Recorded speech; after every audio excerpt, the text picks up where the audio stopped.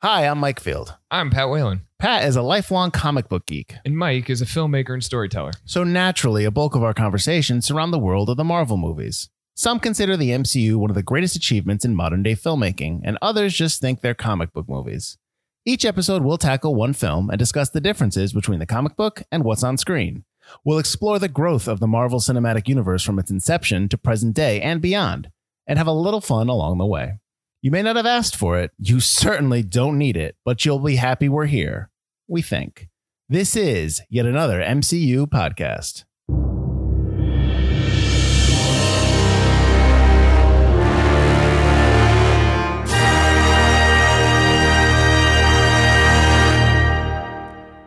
All right, welcome back. This is episode 4 of yet another MCU podcast. How you doing, Pat? I'm good. You got the name right this time. I was proud of myself. There was a moment right before I was going to say MCU where I was like, Marvel, no, MCU podcast. So if you can tell by my somber tone, we are about to talk about Thor. The Shakespearean drama. Yes, of the MCU. absolutely. Which makes sense. It's directed by Kenneth Branagh. I guess I'll just run through real quick some fact stuff, and then we'll get right into them. We'll get into the movie. As you know, we do the movie. We break down the differences between the movie and the comic, and then we talk about its role in the MCU and I guess stuff that's in the movie that foreshadows future movies and stuff like that. And like last episode when we talked about Iron Man 2, that was the first time where the third part of our little podcast, the MCU Universe podcast part, really kind of took shape because it started doing more stuff. So obviously that carries forward into Thor, which was released on May 6th, 2011. It was 115 minutes. It's rated PG-13, had a production budget of $150 million. I can't remember off the top of my head if that's more than Iron Man 2. Do you remember? Don't remember. Okay. I'm curious to track if like how the production budgets increase. Yeah. They keep going up or whatnot. Its opening weekend at $65 million. Domestically, $181 million. Worldwide, $449 million. So again, another big hit for Marvel and for Kevin Feige, and I guess not Disney at the time. This is the last Paramount one? No, I think Captain America First Avenger. Okay. I think Avengers is the last Paramount one. You might be right. And then in phase 2. So the deal was made with Disney shortly before Iron Man 2 came out. I think Paramount had a 6-movie deal. Mm-hmm. So that's Iron Man, Hulk, Iron Man 2, Thor, Captain America, the first Avenger movie. But the Avengers. And the Avengers? And then I think phase 2 is where it kicks off with the Disney movies. Okay. But right. We could double check that. Whatever. We got plenty of time. Plenty of episodes. Plenty of bonus episodes. 18 more movies. And counting. So Thor is directed by Kenneth Branagh. People who do not know who Kenneth Branagh is, he's a famous actor, known for his Shakespearean roles, but he's also he was more recently in the remake of The Murder of the Orient Express. Yes. He played Perot, but actually there's doing a sequel. I just saw the other day. Yes, absolutely. Because I actually liked the remake. I was into it, and I liked the time period and the setting and all that stuff. So, and he played a good Perot, so I thought that was really cool. But he directs a lot of stuff. And obviously he directed Thor, written by Ashley Miller. He wrote X-Men First Class. I believe he either wrote it with Zack Stentz or Zack Stentz. I think he did write it with Zack Stentz because I have the same credit for Zack Stentz, who's also a writer here. And Don Payne, I think, was brought in maybe. I'm not sure how I should have really paid attention to how the writing shaped out there. But Don Payne, the only credit I have it here because it deals with the superhero is my superhero ex-girlfriend though. Was it Paul Rudd? No, that was Uma Thurman and not Owen Wilson, his brother. Oh, Luke Wilson. Oh, yes. okay. Yeah. That's why I thought it was Paul Rudd. Music by Patrick Doyle, cinematography by Harris, butchering this name, Zambarlocus. He did Batman Begins, which I thought was interesting. Oh, yeah. That's weird. Because Batman Begins is really, has a dark, somber tone to it. Well, and Thor does have that. It flips between that dark, somber Shakespearean tone and then the earthly stuff. It's kind of, we talk about when they're on Asgard compared to New Mexico. Yeah. Land of Dreams. And I already told you that we already know Kevin Feige produced. I mean, I don't know. I should probably have to say that name because you probably all know that already. Thor is played by Chris Hemsworth. Jane is Natalie Portman. Loki, played by Tom Hiddleston. Excuse me. Anthony Hopkins plays Odin. Stellan Skarsgård is Eric Selvig. Kat Dennings is Darcy Lewis. Clark Gregg is Agent Coulson, who has returned. Idris Elba as Heimdall. Heimdall. Rene Russo as Frigga.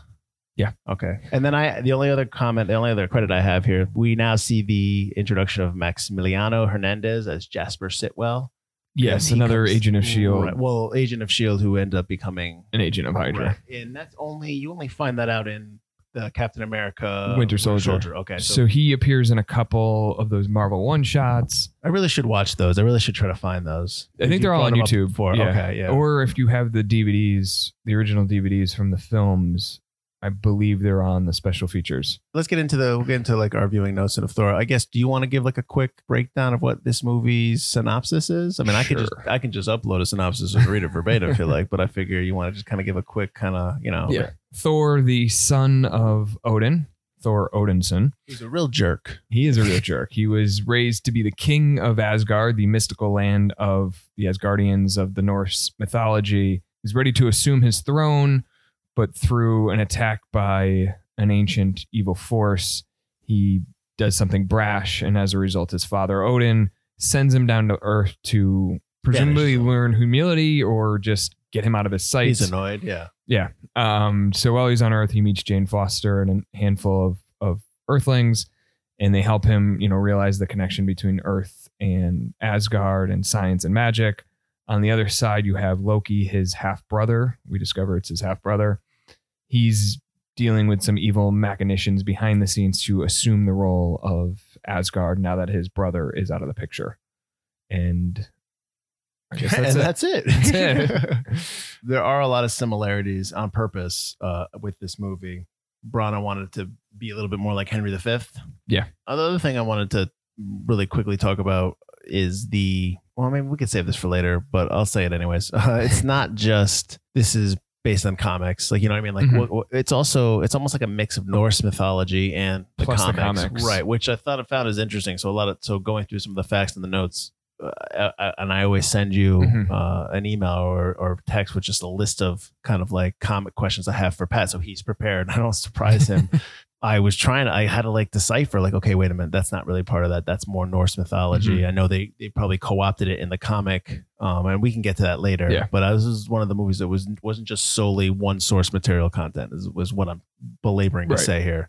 Right off the top, first time I walked into the door when we were setting up our equipment to record this, I said to Pat, nothing happens in this movie.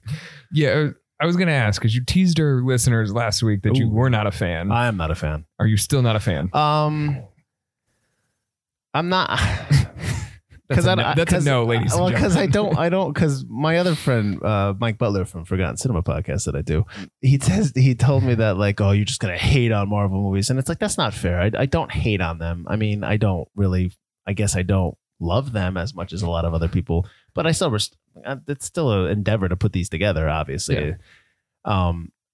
There's, like I said, this whole movie to me, whereas the Iron Man and Incredible Hulk and Iron Man 2 to some extent those are personal journeys. And I know that this is probably more of a personal journey, but like nothing happens in this movie. There's the fight in the beginning and there's a fight at the end, and there's nothing in between. Like one of my favorite notes is how he, at the end, he figures out like he's not going to go back to Asgard. He's stuck on Earth forever. Yep. He's up on the roof with Jane. They fall asleep. The next morning he's making eggs, and it's like he made eggs. He's better now. He's domesticated.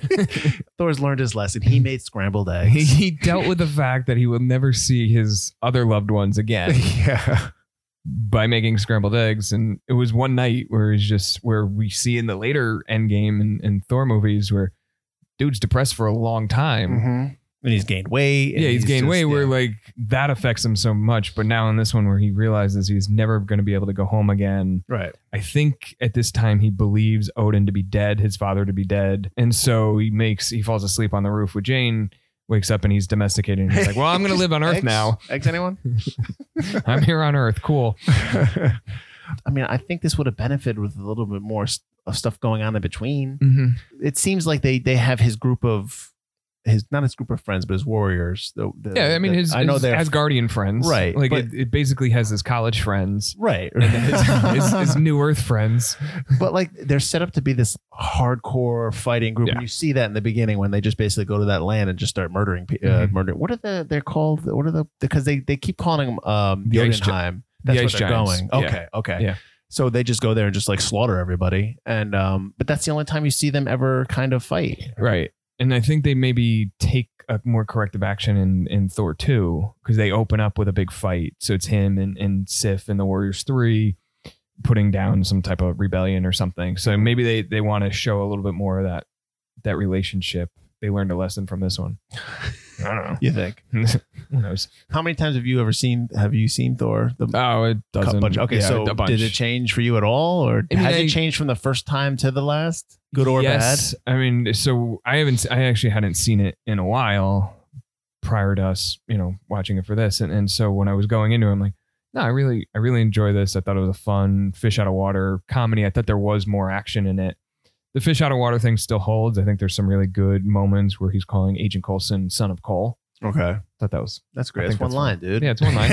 But you get the Ren Fair, when the Ren Fair's in town and stuff. But yeah, there's not. I mean, I think I texted you at one point. I was like, there's not a lot of Thor in this Thor movie. There's even, there's not a lot of Chris Hemsworth in this Thor movie. Mm-hmm. He's trying to tell a Shakespearean drama. Yeah. And so you have all those scenes on Asgard with Loki and the mother and him trying to usurp the role. So get the brother out of the picture. Brana's doing what Brana does, and that's try to tell Shakespeare. I'm half surprised he didn't cast himself as Odin. Brana? Yeah.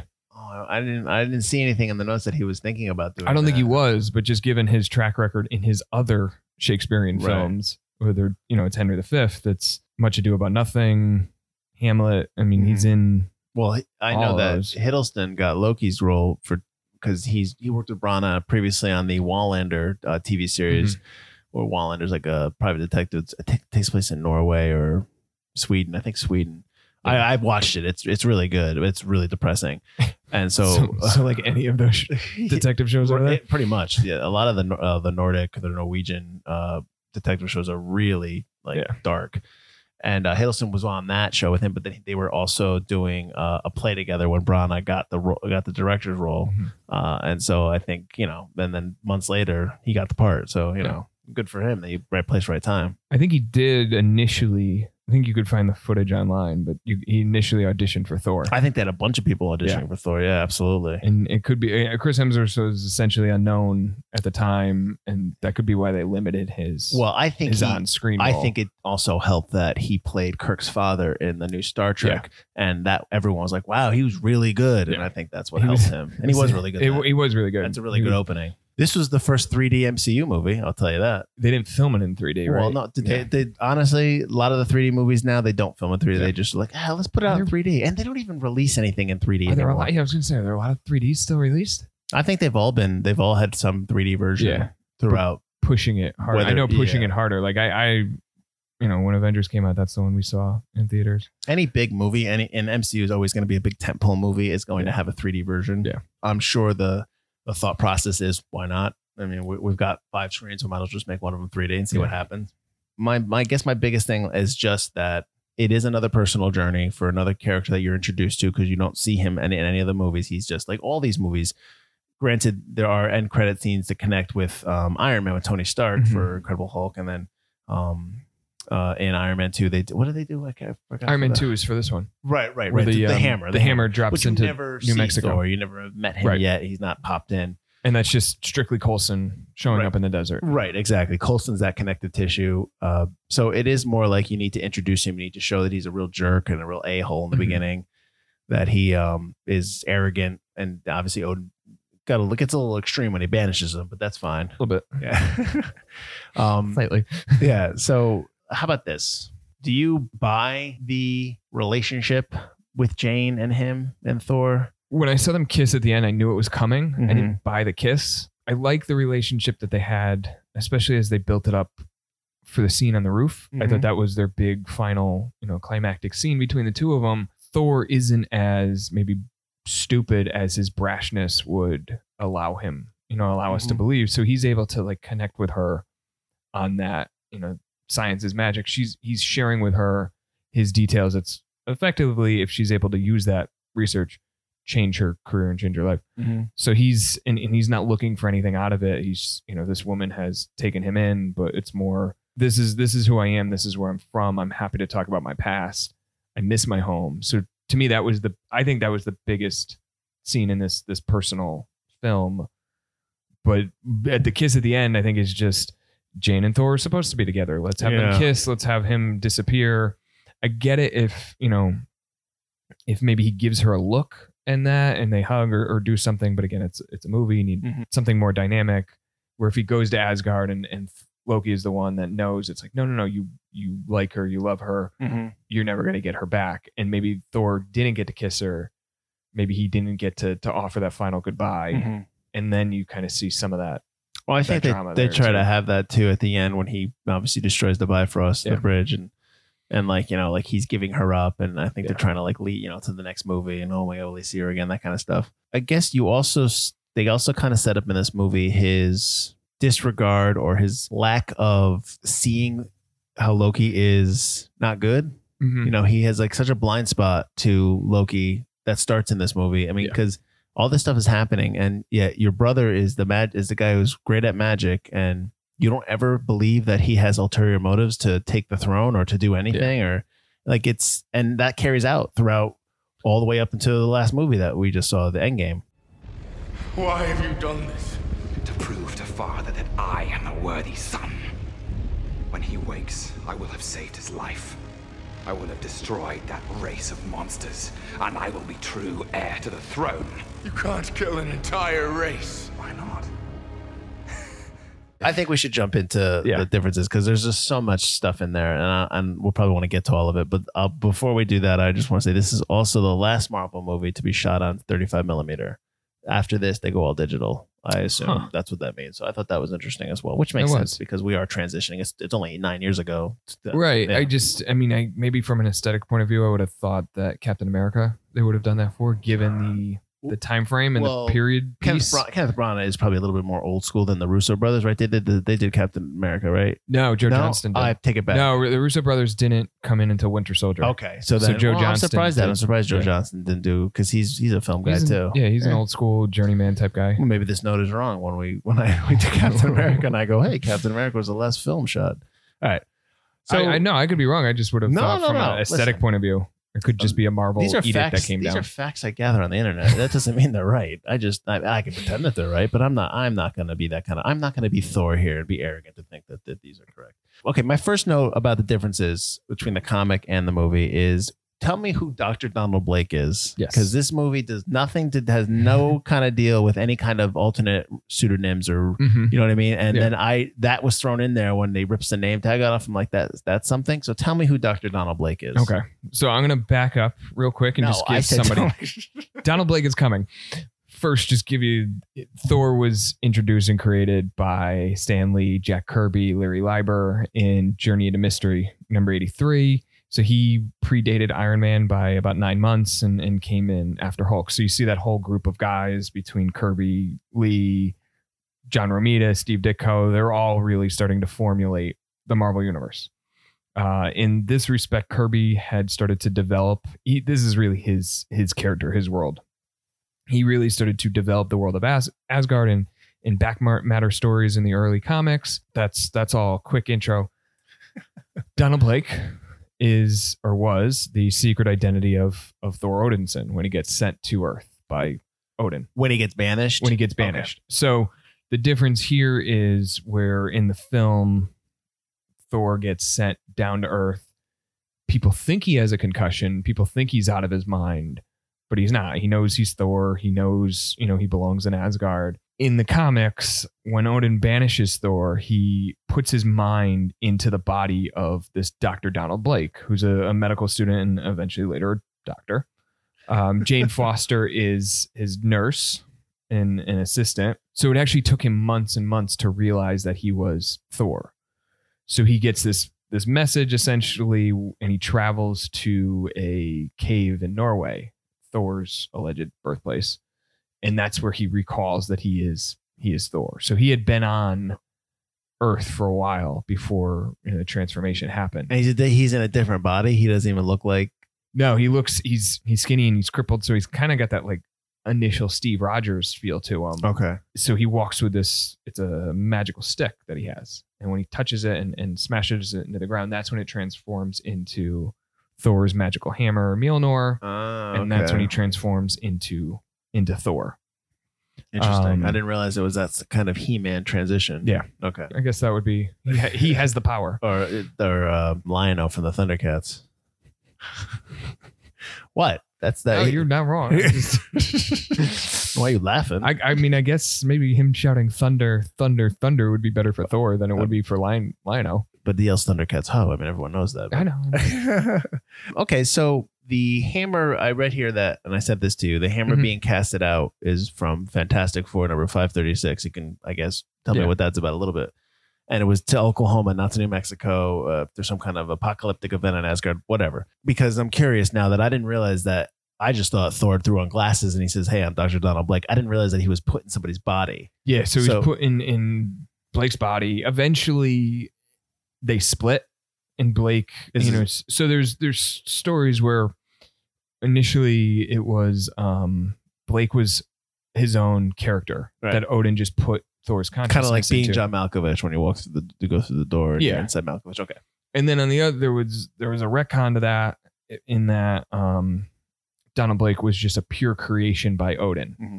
So he wasn't even a real person up until Odin did some magic stuff. Mm-hmm. I guess my question is, after Thor separates himself from Donald Blake or whatever, he's just Thor. Is that okay? And that's it. He's just Thor.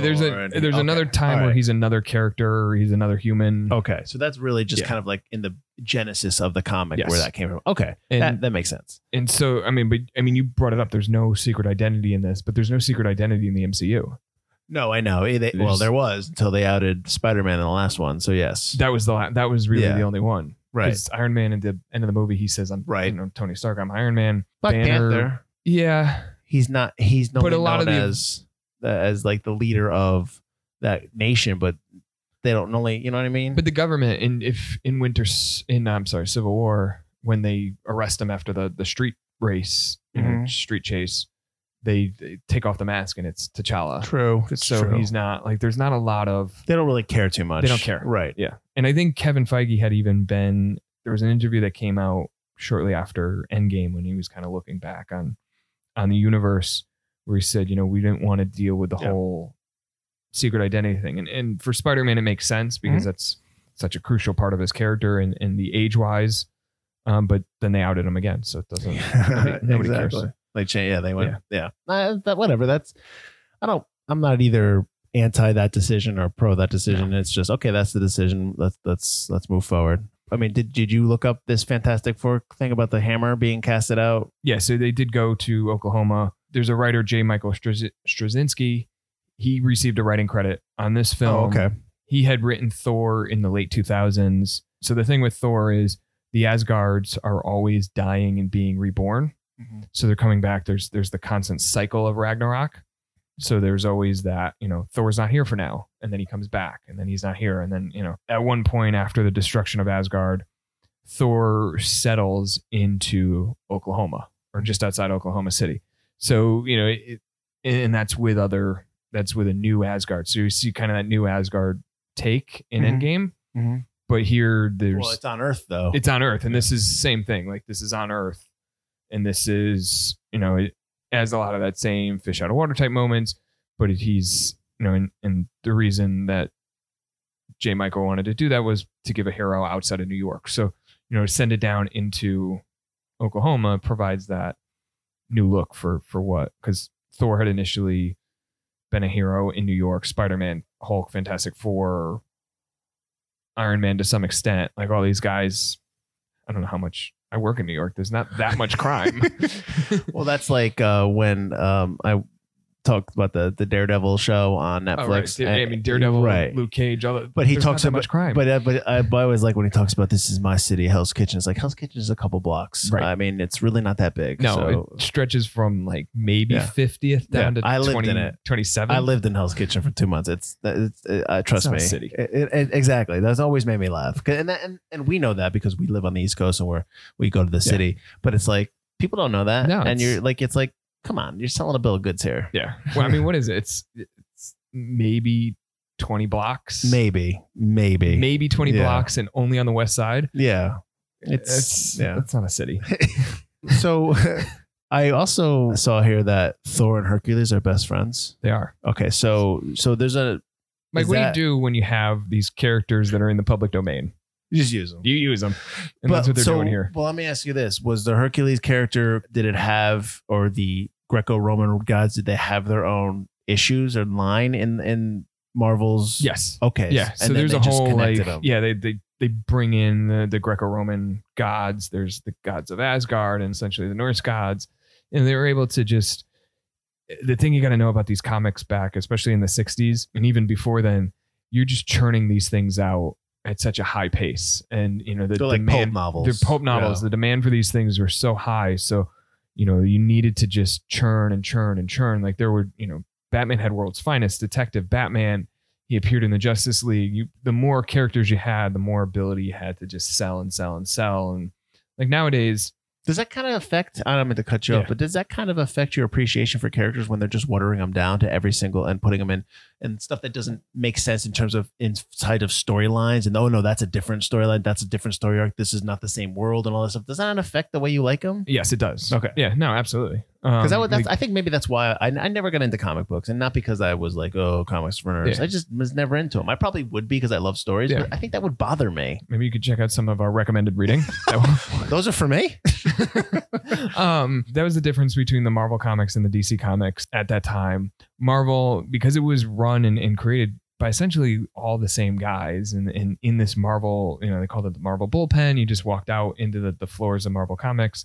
Great book on the history of that, by the way, and we'll link to it somewhere. They were just, you know, the characters all wanted to interact with each other. They were able to just, you know, go over to say, hey, who's doing what? And so the continuity was a lot more shared than it was over on DC, because the characters had, the Marvel Comics characters, for the most part, aside from Captain America and a few Namor and a few others that were from the 40s, they were mostly all created in this small window in the 60s.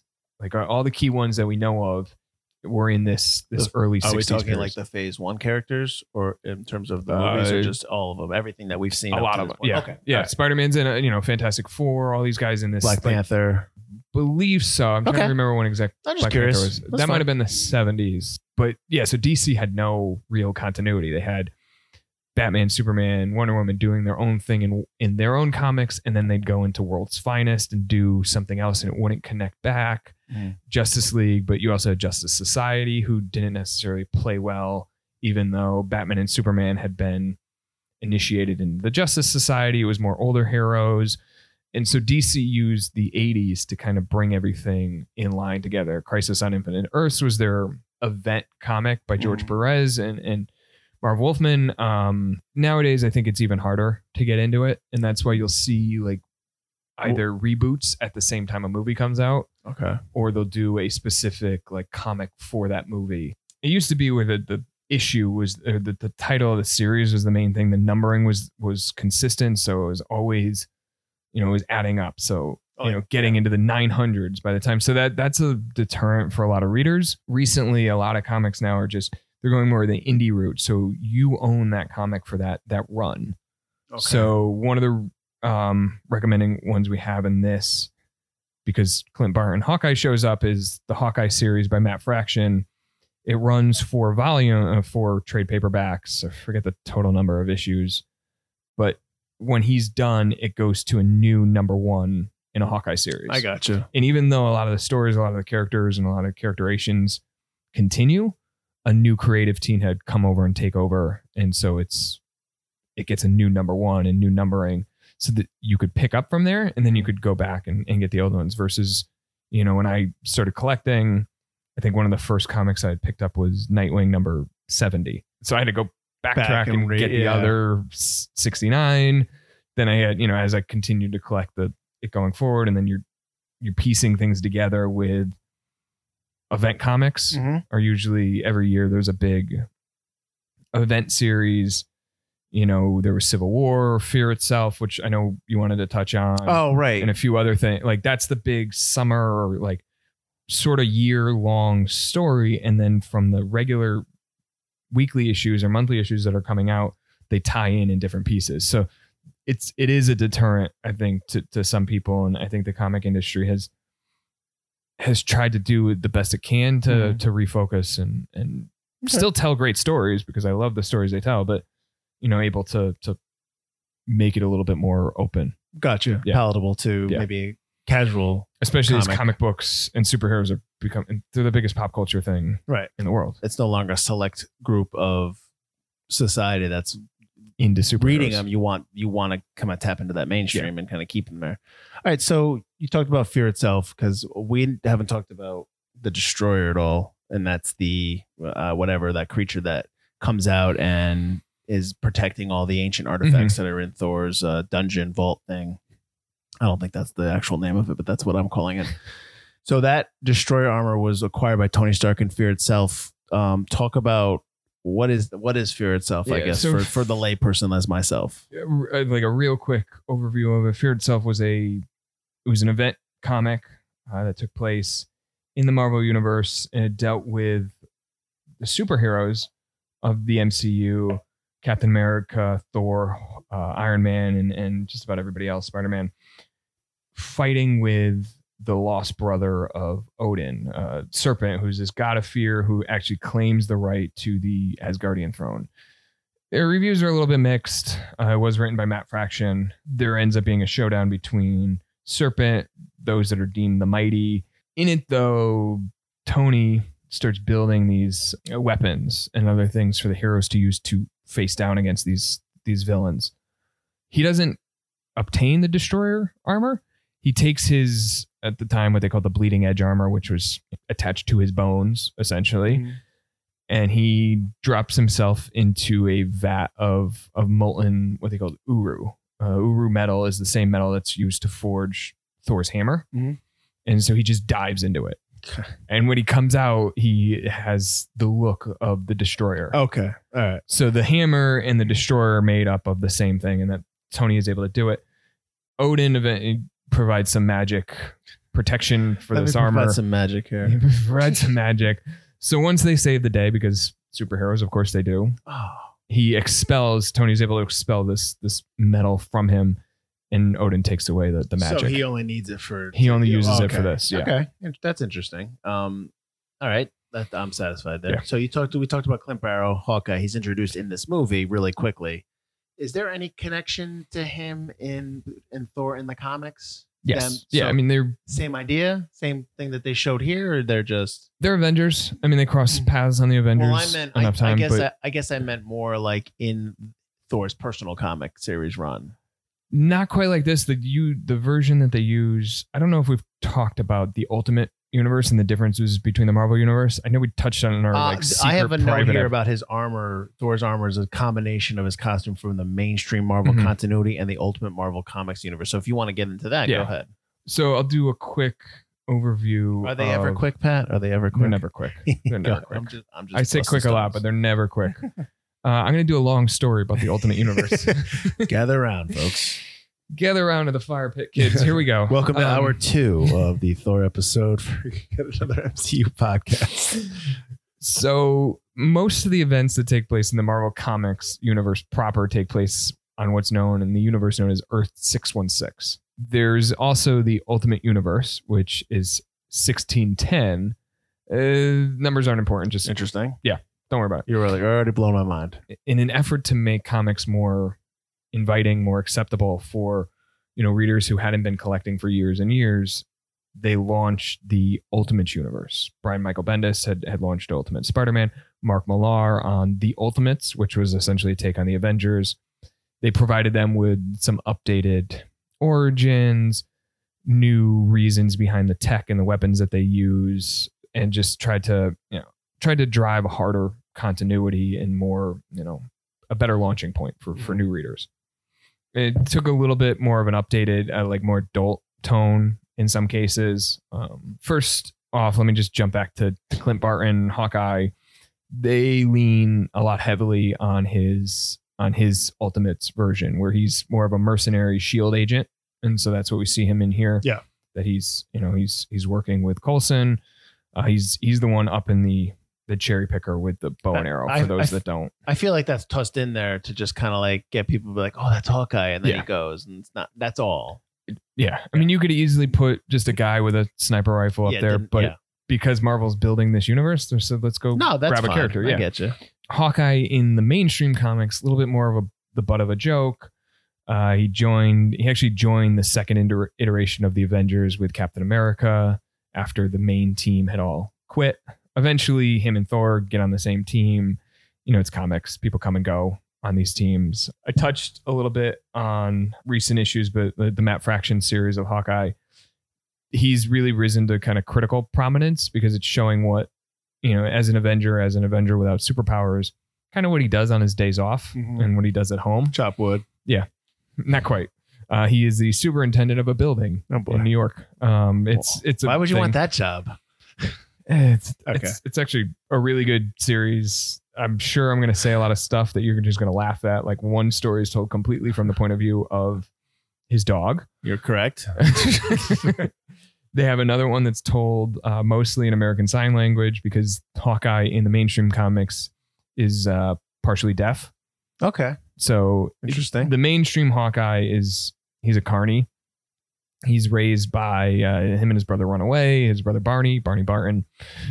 Great name. Oh, it's Barton or Barrow? Barton. Oh, why do I have Barrow down here? All right. Go ahead. They're raised in a circus. Initially, he was a villain because he was trained by the swordsman. And then he quickly. Carny folks are evil. Yeah, carny folks are evil. We've all seen, what was that season of American Horror Story? I didn't see that one, but yes. Eventually turns a new leaf and joins the Avengers. But so he's, they steal bits and pieces of him. In later versions of the MCU Hawkeye, he gets a little bit more of that humor, a little bit more of that, like especially the scene in Civil War when he goes to save Scarlet Witch. They start to borrow a little bit more from the new version of the comics than the Ultimates version. Okay, but there's still pieces here and there of that. As far as Thor's look goes with the Ultimates, Thor is actually known as Thorfield. Come on. Yeah, that's like he has a last name. Yeah, he's a little bit more. I believe like he's my last name. Am I related? Hold on. Am I related to Thor? Are you son of Thor? Yes. Field, son of Thor. I've always thought I've had some kind of special powers. I believe he was sort of a mental patient in that one, so they get a little bit of that in this film. Can you see why Thor is not one of my ones I like? Yeah. So he actually gets this mechanical suit that straps on. So he's got those like 6 dots down his chest, and it provides him with flight and superpowers and a connection to his hammer, which has a little bit more look of Stormbreaker than it does Mjolnir. Stormbreaker we'll touch on in Endgame. Mm-hmm. Whereas the one in the movie, the one in the comic, looks like he's straight out of a Renaissance fair. Okay. And so they take the two and they kind of steal the look, but it very much draws, I think it draws inspiration from Olivier Coipel's designs from Thor, which was a new series launched in 2007. So, if you see that picture, it kind of lines up. Okay. The only thing missing is the helmet, and we get the helmet in Ragnarok, but more as a Easter egg than anything. Yeah. And I think that was one thing that fans initially took issue with was Thor doesn't have a helmet. Oh, for God's sakes. Yeah. It's like, because that's you're not going to hide your main character's face like that. I know. I mean, Chris Hemsworth is chiseled out of rock for crying out loud. But I say that, and then we go to the next movie, and Chris Hemsworth's head is covered completely by the helmet. Oh, caving. All right, so I want to go through the artifacts in the vault. Yes. Now, I'm going to list them, and I want you to tell me quickly what they are, what they do. Okay. Now, I'm not going to... We already know... Lightning round. Yeah, we already know that the Infinity Gauntlet was in there. Then they say it's fake. It's easier to say it's fake than it is to say that's fine, that he stole Thor comes in and steals it. Right. So I've got them listed here. You tell me what they do or what they are real quickly. So the Tablet of Life and Time. I have no idea. Really?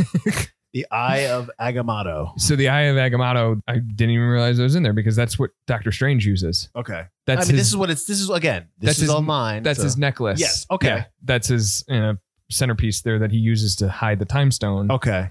And it has magical powers and mystical powers. So we're going to say that's probably a fake too. That's right? Probably okay. A fake. Warlock's Eye.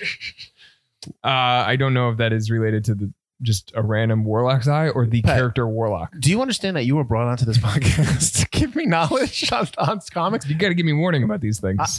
I thought I sent this one to you. No. Oh, that's fine. You know what? This works even better then. Now, the Eternal Flame. I know it's in Thor 3. So the Eternal Flame. What is that? The one to hire Searcher? I don't know. Sortor? I don't, man. Yeah. We're not that. Okay. Yeah. Casket of Ancient Winters. Isn't that the thing that's the MacGuffin in this one? That's when he holds. Yeah, okay, that's the right. one okay. that they use this whole. That was it. That was the last one. All right. Man, you really it's also go ahead. That one I do know because you wanted to know about the Cosmic Cube, but I'm not going to talk about the Cosmic Cube this time because we're going to talk about the Cosmic Cube next time. Okay.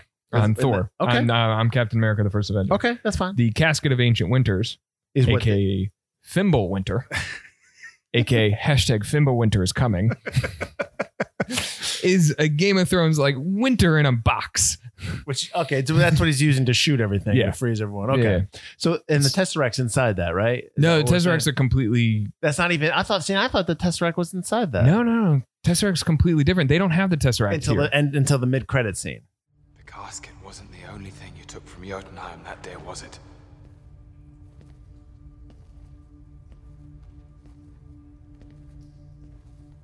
No. In the aftermath of the battle, I went into the temple and I found a baby.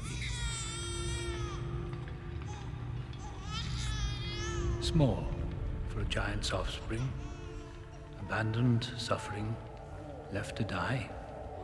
Alfie's son. Okay, well, how about this? Do you want to go into its role in the MCU? Yeah. Let's get into that.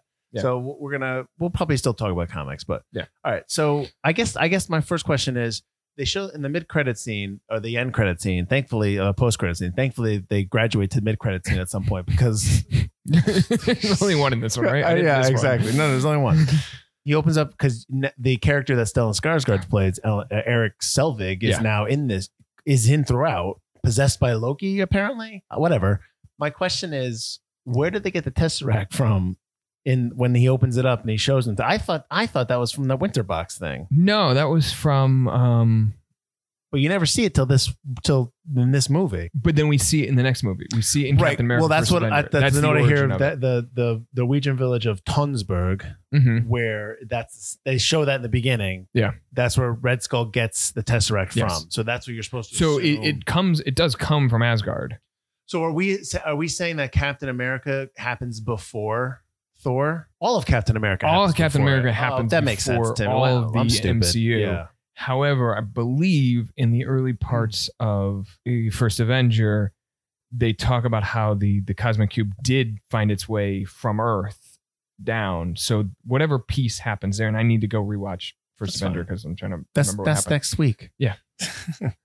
That makes its way into Earth. So from wherever it's from, it comes down way much prior to the events of Captain America. Okay. Well, that makes sense then, I guess. I think that the scenes in the beginning of Thor actually take place well before. I think they say it's something like 900 AD. When they fight the frost giants initially and Odin wins and steals that Loki away. Yeah, that whole thing. Yeah, okay. Yeah. Because that I think they were trying to tie into actual Norwegian and Norse mythology time frame of when some of that stuff found its way into Earth. Right. And you also have the first MCU movie now that is off-world. Yes. And deals with, there's an awful, there's just some acceptance to the fact that he's off-world and everyone's like, yeah, all right. And I get that thinking back that it doesn't blow Coulson away or doesn't blow Nick Fury away because you know that they met Captain Marvel. Right. You know what I mean? So they have the scrolls from that movie. So yeah. they know all this. So but I mean, we don't know this when we're watching Thor, so we don't assume that. And I wonder if that was a conversation where, like, you already know there's people off world. Yeah, I don't know when some of that time frame works out. I'm just wondering if the conversation when they put this together and they're talking to the actors, talking to Sam Jackson, and listen, there's stuff coming up that we want to do that you already are aware of. Yeah, I'm wondering if that. You I know mean- you know all. Yeah, exactly. So don't ever be surprised about things.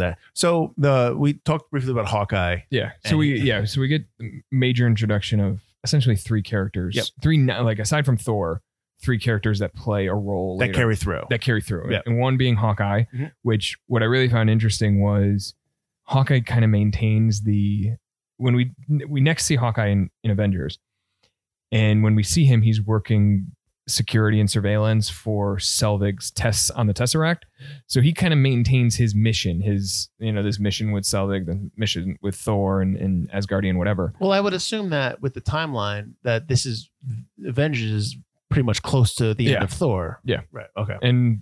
But I guess the Black Widow had finished her mission with Tony Stark, and the next time we see her, she's recruiting Hulk. So, Mhm.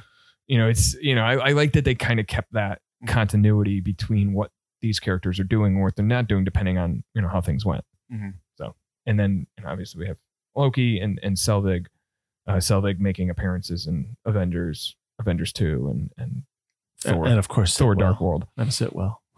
and Sitwell. And Sitwell. Yeah. So Shield's back.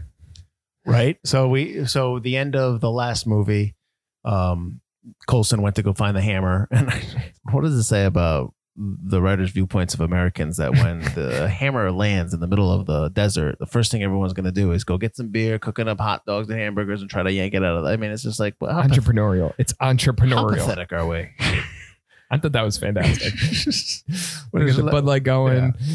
I mean, I thought that was fantastic. When the guy's like cooking the burgers, I'm like, come on, man. Yeah, I'm making some burgers. Yeah, try to pull that hammer. I thought that was great. Ignore his point of view. I thought that was a great scene. They take over this entire town, which I should have brought this up when we were talking about the movie itself. This is the same set from Silverado, Oh, is it? the Kevin Costner movie. Yeah. The guns. If you've ever seen Silverado, it's directed by Lawrence Kasdan. It's a really fun movie. It's like a Western movie, but it's more I guess it's a little, I won't say updated, but it's not as dry. It's good. It's Yeah. really good. But this entire town was constructed and it's from the set of Silverado. So that I should have put that in the earlier one, but I'm telling you it now. That's a fun fact. Hashtag fun fact. There you go. That's what I'm about fun facts. Pat. Fields fun facts. Oh, interesting. I should trademark that maybe. Patent it. So and then I know I talked about when we went through the artifacts and we briefly touched about how the gauntlet's fake, but then Yep. that eternal flame shows up in Thor Thor 3. Ragnarok. I feel like they put a lot of that stuff in there and they just had it to be cool. It's in Yeah. there. And then they I think it was realized that Easter we're gonna eggs. Use it. Yeah. This is And going to get fans jazzed. do you think they tried to put more Easter eggs in this one than maybe the past ones that we watched? Because like we said, Iron Man 2 has a lot more stuff in terms of the universe Right. building than this one does. Well, and that's the problem with the Thor movies is they don't really touch on a lot of the like they operate in their own separate world for a good Right. chunk. Like Dark World, it's this world-ending destroying London, and nobody shows up. Yeah, I know. I mean, know. Thor Ragnarok is almost complete. You have Hulk, obviously, but It's off other another than that, planet. it's- It's not on it's the planet. completely off Yeah. planet. Yeah. But I think they also do that because when your Guardians come out, Guardians is another series that's off planet Yeah. pretty much. So it makes sense that they should connect those two, Mhm. and they kind of do. They do. But so that makes sense. But then you have Captain Marvel, which I'm curious because we've only seen one Captain Marvel movie. If the second movie will include maybe some stuff with Thor. I mean, I'm curious because I know that we're talking about Thor, the first one. Mhm. Well, we all know what has happened to him in the last one in Yeah. Endgame. I'm wondering he's done? Like, that's it? He's coming back. Is he coming back? Chris Hemsworth is coming back. Taika Waititi had, they said, okay, yeah, I'll do I'll do another one. We're just on the cusp of them saying they're talking to Christian Bale to Right. come back. Which, Right. if they get Christian Bale, they got everybody. Well, they still haven't gotten Keanu Reeves. Well, no, they did, right? I think they Yeah. did. Man, don't take John Wick. Yeah, so this one is disconnected from a lot of the greater Mhm. Marvel one. I mean, S.H.I.E.L.D. shows up, as we know. Sitwell's in there. He, makes random appearances here Mhm. and there between now and Winter Do you Soldier. think they knew he was going to be Hydra? I don't know do you when think that they knew decision that? was made. See, I wonder. I'm wondering, like, all these, what happens, how far back the Genesis came. Yeah, that would be a good. I mean, I'd love to get that question too. I don't know how you'd have to ask for interviews. Maybe when Kevin Feige's done, Yeah. he'll write a book. Will they ever be Yeah. done? I don't think these will ever be done. Well, the thing that I didn't understand is, and I'm not sure if they they knew how it was going to eventually play. Speaking of the Genesis, is Selvig in that final teaser scene, The post-credit scene. the post-credit scene, where Yeah. it looks like he's controlled by Loki. But then when we get to the opening of Avengers, when Loki comes through the portal, he takes control of Selvig. Like he He's- actively has to take control of Selvig. Yeah, I didn't get that. So like when he lets go of the Bifrost Bridge, when Thor destroys it, Yeah. you're assuming that he's traveling down to Earth. I don't know where you're. makes his way I'm to assuming he's traveling or eventually finds his way to like Thanos' weird like asteroid castle thing. So he's not but how is he talking to Selvig? Maybe the same way that he talked to Thor when Thor was in. Okay, so he's captured. just somewhere and He's he's doing connected. magic. They never really kind of explain Loki's magic. He does something, it's magic. Yeah, And and they don't explain like what it's from or how he has that or how powerful he is. I believe in the comics, he was initially introduced as the god of evil, Okay. and in Norse mythology, he's known as the trickster god. Trickster guy. Yeah, okay. And we see some of his powers. He's able to form copies of himself, illusions. I mean, I get it. I don't need to hear his limitations but it's just kind of like, again, maybe that's because they have him in the post-credit scene. Do you think that at some point during the production of Thor, when they did Thor, because the post-credit scene is directed by Johnston. Oh, is it? I believe so. It's not directed by Branagh. That's a weird. Well, that's what they did the last one. The last Thor one, the one that was in the end of Iron Man 2 was directed by Branagh. So they're directed by the next Director. Yeah. I'm wondering if they knew that, like, okay, we're going to carry Loki through. Into at least so let's Avengers. throw him in this scene to get, they probably wanted to introduce the Tesseract because they knew that they had Captain America coming and then up. they wanted the villain a new I think they wanted to bring Loki, but I think they had to. You can't do the Red Skull there. Yeah. right. Yeah. You wanted to, because the Red Skull wasn't going to be because Captain America comes out 2 months later, so they already knew the plot line. Yeah. No, I wonder. Yeah. Maybe they did then already. Yeah, so I'm thinking when they're plotting Thor out, they probably knew that Loki would be the one to be the villain in the Avengers. He's the villain they know, but he is kind of a representative of the villain that. The bigger villain. Right. Yeah. Right. And they do that a couple times throughout the series. They do kind of like, they have like, it's almost like mini boss levels in video games. It's like a video game. Oh, what does that say? So there's really not, like we talked about last time. Again, I'll repeat it, that Iron Man 2 did a lot to set up the universe moving forward with S.H.I.E.L.D. and just everything to the detriment of the story. This one, it's probably got a better balance. I don't think it was detrimental to the story of Thor in and of itself. I think the story did all that on its own. It's tough because you go into that theater and you're seeing a superhero action film and you're getting Shakespearean drama. And while I appreciate that as a writer and as somebody who likes Shakespeare and loves stories, and I'm a big fan of Kenneth Branagh directing and writing and acting, it's just that's not what you expect going in. That kind of movie. And I mean, I'm surprised. I think it made its money because it's Thor and they were like, oh my God, all these movies are coming, and Captain America was the net in 2 months, and I'm sure they wanted to watch this before Captain America. Mhm. I mean, I think maybe you start having people like, oh, what's the end credit scene going to be? What's the end credit scene going to be? And because that basically becomes a thing where, Oh, absolutely. And then everybody else tried to copy it. And right, exactly. Wish I went back and did in prep for this one was find the original teasers and the trailers just to see how they pitched it and see if it was if they did they put all the action in the trailer? Did they maybe did they put some of the funny comedy moments? Like, how did they try to market this one? And does it sit well Pun intended.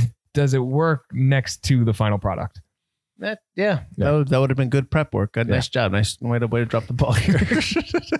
Do you have anything else that you want to add, or I think we always said about Thor? I just wish that Agent Sitwell was related to Sally Sitwell Oh, it would have been cool. from Arrested Development. Yes. Not in the know. Oh, that would have been And really then- maybe in our world it is, Pat. And then the Booth family is part of the MCU because they need everybody.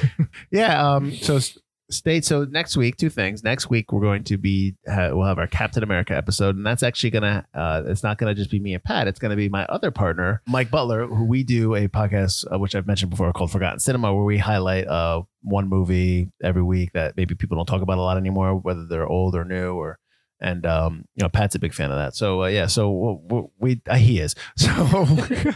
I am. We do. So Mike's going to come on because Captain America is one of his favorite. I think it's his favorite MCU movie. I know he really likes it. So we're trying to get him on here just to kind of like, not just me and Pat talking. So I thought that'd be cool. We want somebody who's going to have a good opinion about these movies. Oh, we do. This is true. We do have good opinions. I do. Shut up. I have a good. I mean, I'm getting a bad rap here. But anyways. So Mike Butler will be joining us next week at Captain America. So stick around. Don't hit stop yet, because now Pat's going to give you some recommended reading options based upon what we talked about here for Thor. And that's it. I'm going to sign off. So thanks for listening. Pat, take it away. As always, at the end of each episode, we like to send you home with some recommended reading that follows up on some of the characters and plots presented in this week's film. Our recommended reading section is sponsored by Infinite Heroes, comics, cards, and collectibles in Watertown, Connecticut. If you're in the Connecticut or New England area, it's a great location to pick up comics from Marvel, as well as DC, Image, and more. They also have a large collection of trading cards, toys, and collectibles. Owner Paul Santos has worked in comics for years, most recently as an editor at DC Comics. Ask him for a recommendation and tell him we sent you. So this week we journey to Asgard with Thor Odinson and the gang for some recommended reading. No Thor reading list would be complete without a story by Stan Lee and Jack Kirby. You could pick up Thor Epic Collection, The God of Thunder, where you'll get a look into the origins of the character, which, as we talked about, differ in some respects to the film. That's the initial introduction to the character. This volume actually collects over 25 issues of Thor's run in Tales of Suspense, and also Kirby's back matter Tales of Asgard collection. We get to meet Donald Blake, Loki, Heimdall, and explore Asgard really through Kirby's beautiful pencils. Next up, we mentioned this one already, but the J. Michael Straczynski run with artist Olivier Coipel. They returned Thor to the modern MCU after he had been gone for a while. In Thor Volume 1 from the mid-2000s, 2007, Donald Blake returns, helps Thor return from the void of nothingness, whatever that means.